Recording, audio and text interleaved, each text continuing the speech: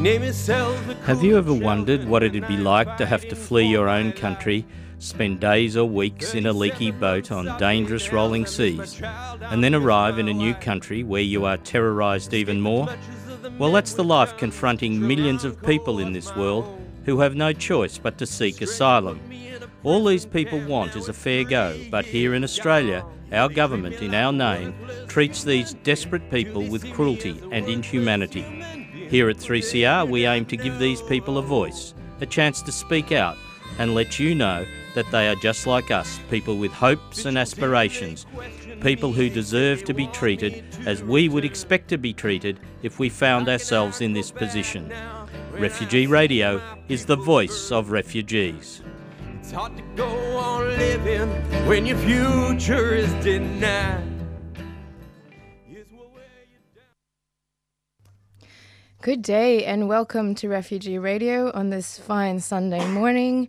My name is Celine Yap and I'm going to be your host today. And in the studio with me today, I have a very special guest. I've been looking forward to interviewing him for a very long time.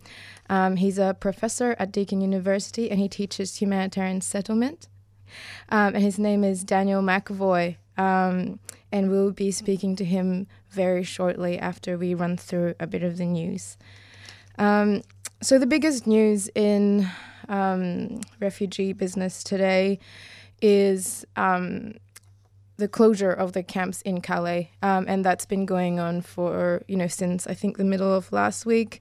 And there's all these really awful stories of the police just burning and clearing and bulldozing all the houses in the refugee camp. I mean, you wouldn't call them houses, they're little shacks, I suppose. And it's so heartbreaking to see that these people have tried so hard to build a little life where they could, and it's just been crushed and broken down by the French government.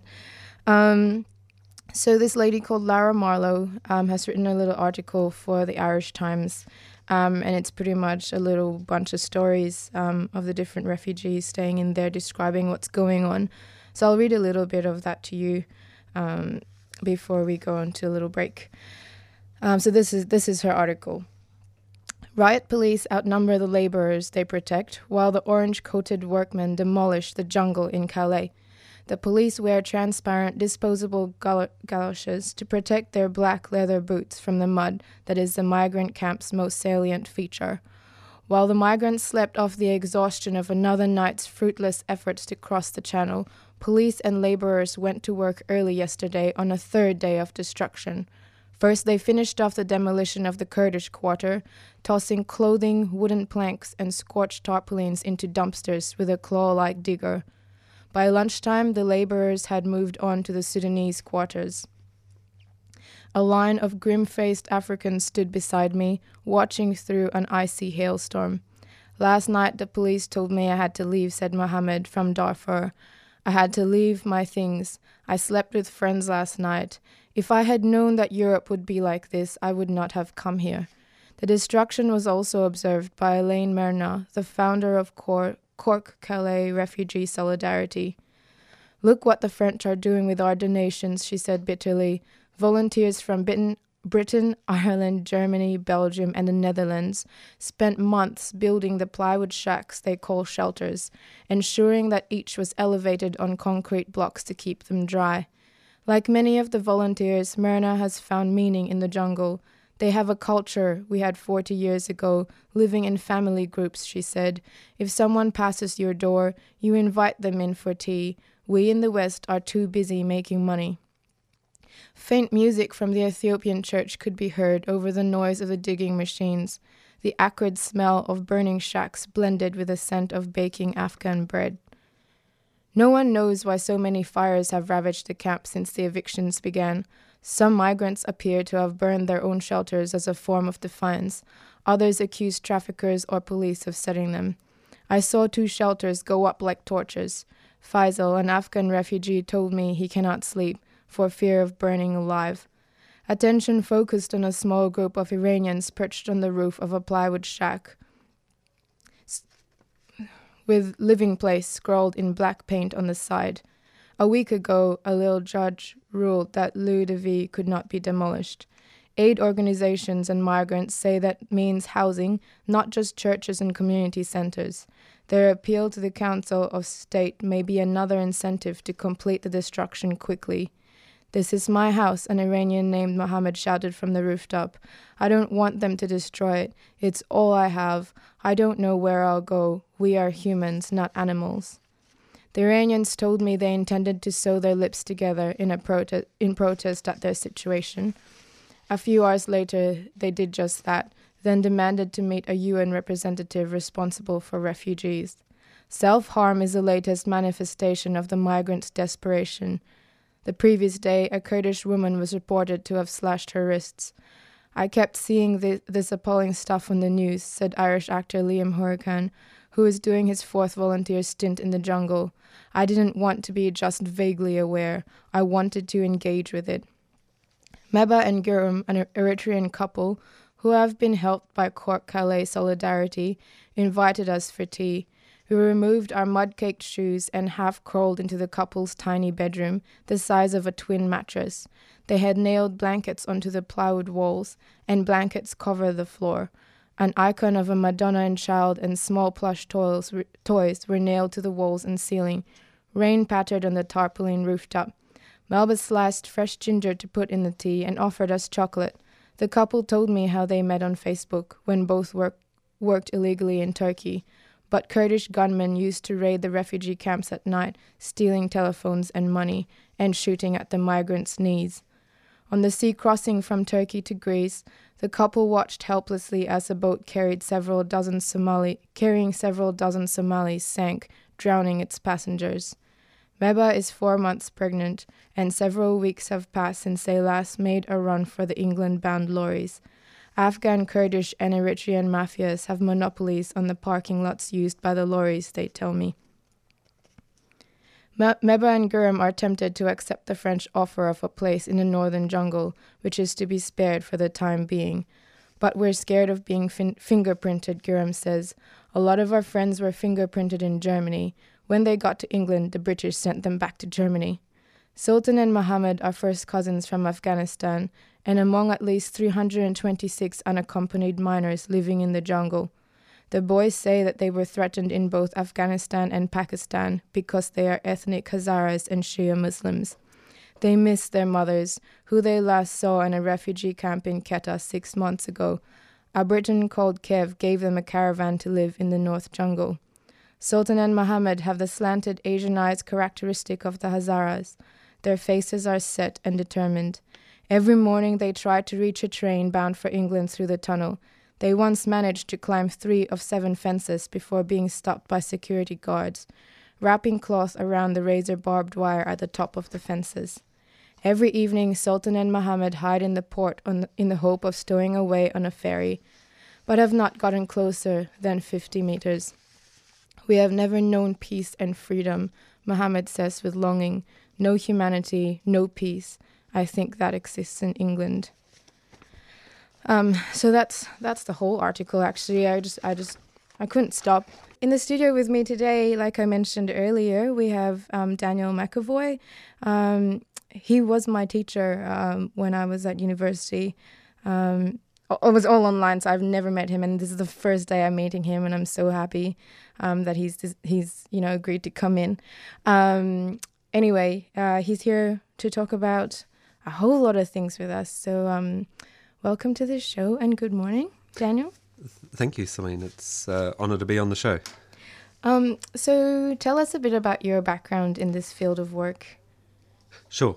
And in case I forget, I should also add I'm a humble lecturer at Deakin University. I'm sorry. not quite a professor yet. You might as well be. Let's face it. I think, well, as you know, my experience in the sort of field of refugee settlement is from the more official kind of perspective. So it was, quite devastating listening to you talking about what's happening in Calais over the last week. And it's very hard for me to imagine because in the settings that I've worked, it's been, sort of official refugee camps,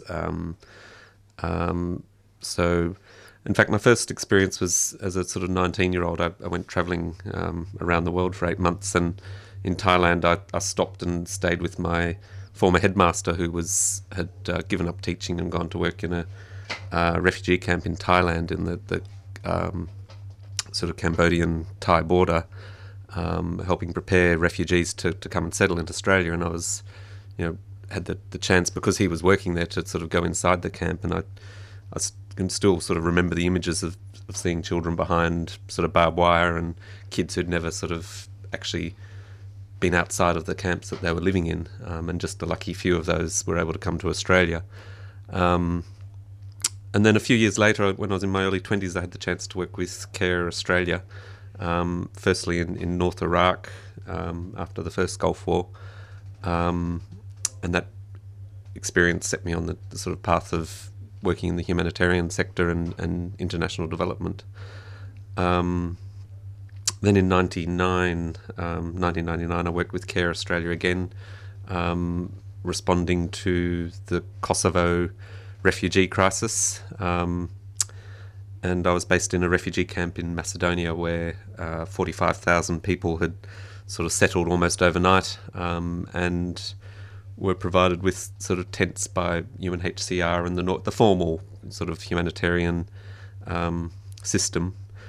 CARE had the responsibility of managing the refugee camp, so it had, it was almost like a very small, or a government of a medium-sized country town, coordinating the other NGOs who were responding to that situation, and also the UN agencies. Do you have a very strong particular memory of that time, being in that particular camp? A lot of sort of memories from that time, some really great ones. I made sort of very good friends with the Albanian Kosovo refugees who had come from Albania. They'd settled in Europe as part of the sort of the Ottoman Empire hundreds of years previously, and there'd always been this sort of conflict, I guess, between. Most of the time, they'd lived in very, great harmony with the Christian population in sort of greater Yugoslavia. But as we know, there was a breakdown in that during the 1990s. And afterwards, I went to stay with some of those, particularly young guys my own age who had been refugees, but then had the chance to go back to Pristina, and were still working with CARE in Pristina to sort of help people settle back in. And I had I was almost a tourist in a sense that I wasn't working for a couple of weeks in Pristina while I was sort of observing the international aid system roll in, and while it did a lot of great work, there was also some aspects that were troubling, which was the fact that there wasn't much opportunity for local participation in the decisions that were getting made about the people who were affected. So that's probably one of the themes that I took from that experience that I sort of still remember. So as a person who has studied and worked a lot of your life in this kind of like surrounded by this issue, what is your opinion on current migration policy in Australia and around the world? Well, that's a big question. You could just make it simple one. Well, I lecture on humanitarian settlement as one of the topics that I teach as part of a Masters in Humanitarian Action at Deakin University. I do need to clarify that migration policy is not my area of expertise. Okay, but more that in your opinion, I suppose. Exactly. Yeah. I mean, of course, that doesn't. I think everyone's not only entitled, but I think it's demanded from us that we have an opinion about this, because we are. We're all participants in government policy, whether we are active or not. We all, either by being silent or by speaking out, either support or protest against the policies that affect people's lives. The unit that I teach, which I understand studied, looked at issues related to sort of humanitarian settlement of refugees.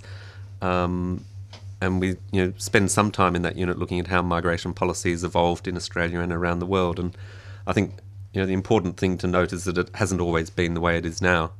A century ago, migration policies in most states didn't exist, and states had much more porous and open borders. After the Second World War, I think, as most people are aware, that Europe was faced with a very large refugee crisis that was, a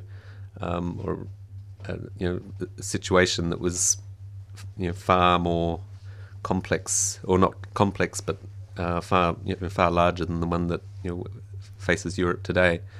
And so I think it's probably reasonable to say that it's not really a refugee crisis that faces Europe and the other Western countries. It's more of a moral crisis, because we seem to, at the same time as celebrating our sort of values of freedom and equality and liberty and all of those sort of liberal values that we sort of understand as being core to being the West, at the same time as celebrating them, when it comes to when people come to our countries trying to achieve just a basic level of safety and security, we are able to lock them up. We label them in terms that sort of deny them their basic humanity, and I think it's a bit of a problem. Why do you think we do that? Well, I think that's a leading question. I mean, I think a lot of it comes down to what you could call the politics of fear, and I think while every society always has concerns about its security and its safety, in our society, I think security has become this kind of consuming sort of priority and tool really for governments in not just in Australia but in lots of countries to I guess manipulate issues for their own benefit. And I'm not I'm not sort of speaking as a conspiracy theorist. I think it's sort of well known in political science that that using fear as a tool to divide populations can be very effective, and that's one of the things that was really led to the breakdown in the former Yugoslavia, and the kind of ethnic cleansing that pushed the Kosovo population out of Kosovo during the time of Slobodan Milosevic, was the fact that he was sort of using this quite extremist rhetoric and fear to sort of gain political support, and that was a way that he mobilised people to vote for him and to keep power for the time that he was in power. And we don't see that extremity perhaps in Australia, but we do see policies of government that appear to be really about sort of promoting a level of anxiety in our society. And when people are anxious, it's very easy to focus on a particular group or one other another particular group, and so we sort of tend to get I guess persuaded that there's this is the right thing to do. Yeah, that there's a threat, and it's it would be naive to say that there's never going to be any kind of threats or the risk of terrorist attacks in one country or in Australia. But I think the response that we have to the kind of threats that we're told about is sort of really more extreme than potentially the actual threat is. And it doesn't take into account the people who aren't terrorists. And that kind of leads me on to the next question. Do you think that there is a line where, how do you battle this anxiety that society has, which pushes us to become more extreme in the way we treat these people? Do you think that there is a line between taking care of our security and also showing sympathy and compassion to another person? Yeah, I mean, I think, of course, exactly where that line is tricky, and I think the most important thing is that there is dialogue and that people can have conversations. There's a great little video that came out last week, a computer animation that I saw, which talked about the situation in Europe and the fact that 1 million people had arrived in Europe, which sounds like a large number, but 1 million refugees in Europe, which is 10 million square kilometres, is not really a very large number. Okay. There's 1 million refugees in Lebanon, and that's a country of only 10,000 square kilometres. Yep. What was the video called? Maybe we'll share it. I'll have to send you the link. Send me the link. I can't remember exactly. We'll share it for you guys. But it was a really well sort of evidenced sort of argument that it was looking for alternatives to migration policy that didn't involve locking people up into camps and treating them as some kind of non-human. Yeah. You briefly mentioned World War II before. What is the difference between the attitude of our politicians today and the social attitudes and behaviours that followed after World War II? Well, in the immediate sort of period after World War II, I think there was a level of common recognition amongst many of the world leaders of the Allied parties who had at least won the war that there needed to be solutions to problems of sort of refugee movements and people's sort of the kinds of humanitarian crises that are produced by war, and that there had to be some kind of fundamental recognition that every human is entitled to seek asylum and to not be returned to situations that are going to endanger their life. Hence we got the sort of the 1945 Refugee Convention, which is the framework for legal responses to refugee situations and similar situations. And let's not kid ourselves that during that period of time all politicians and all leaders were particularly nice. Australia had the White Australia policy until Gough Whitlam was in power in the early 70s, and so there's always been that kind of I guess slightly potential for a racist approach within Australia, which unfortunately has not gone away. Do you think that it was because the whole world was engaged in this huge war that everyone felt like they were responsible? But right now, Australia has sent troops to Syria and all that stuff, but I think, do you think that they feel that they're not responsible for the influx of refugees? Well, I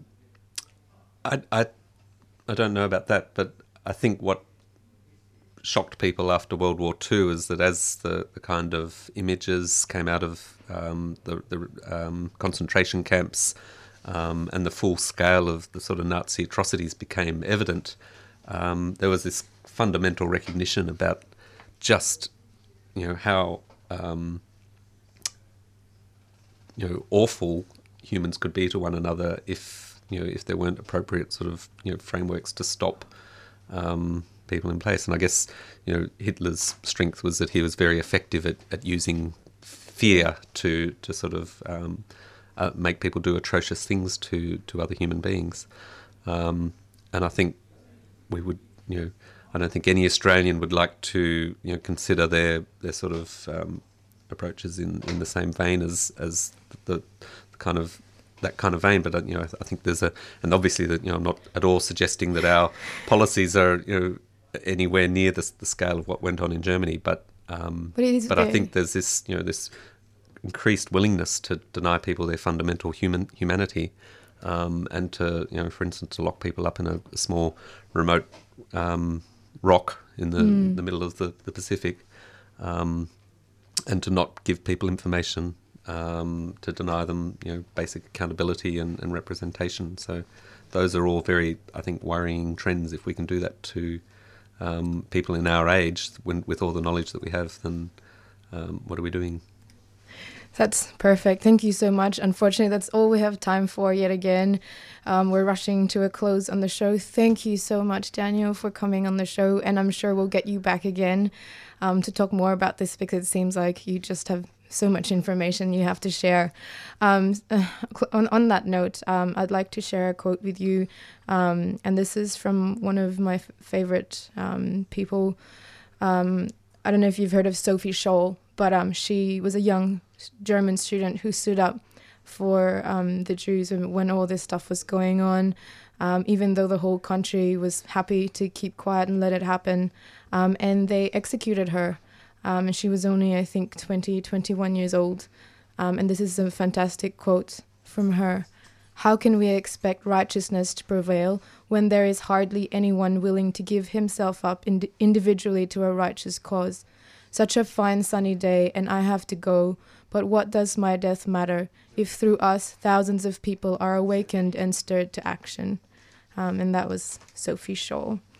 We're going to go out now to a track called Sail a Mile in My Shoes. Thank you so much for listening. Please stay tuned for the Latin American update. This is Refugee Radio on 3CR 855 AM.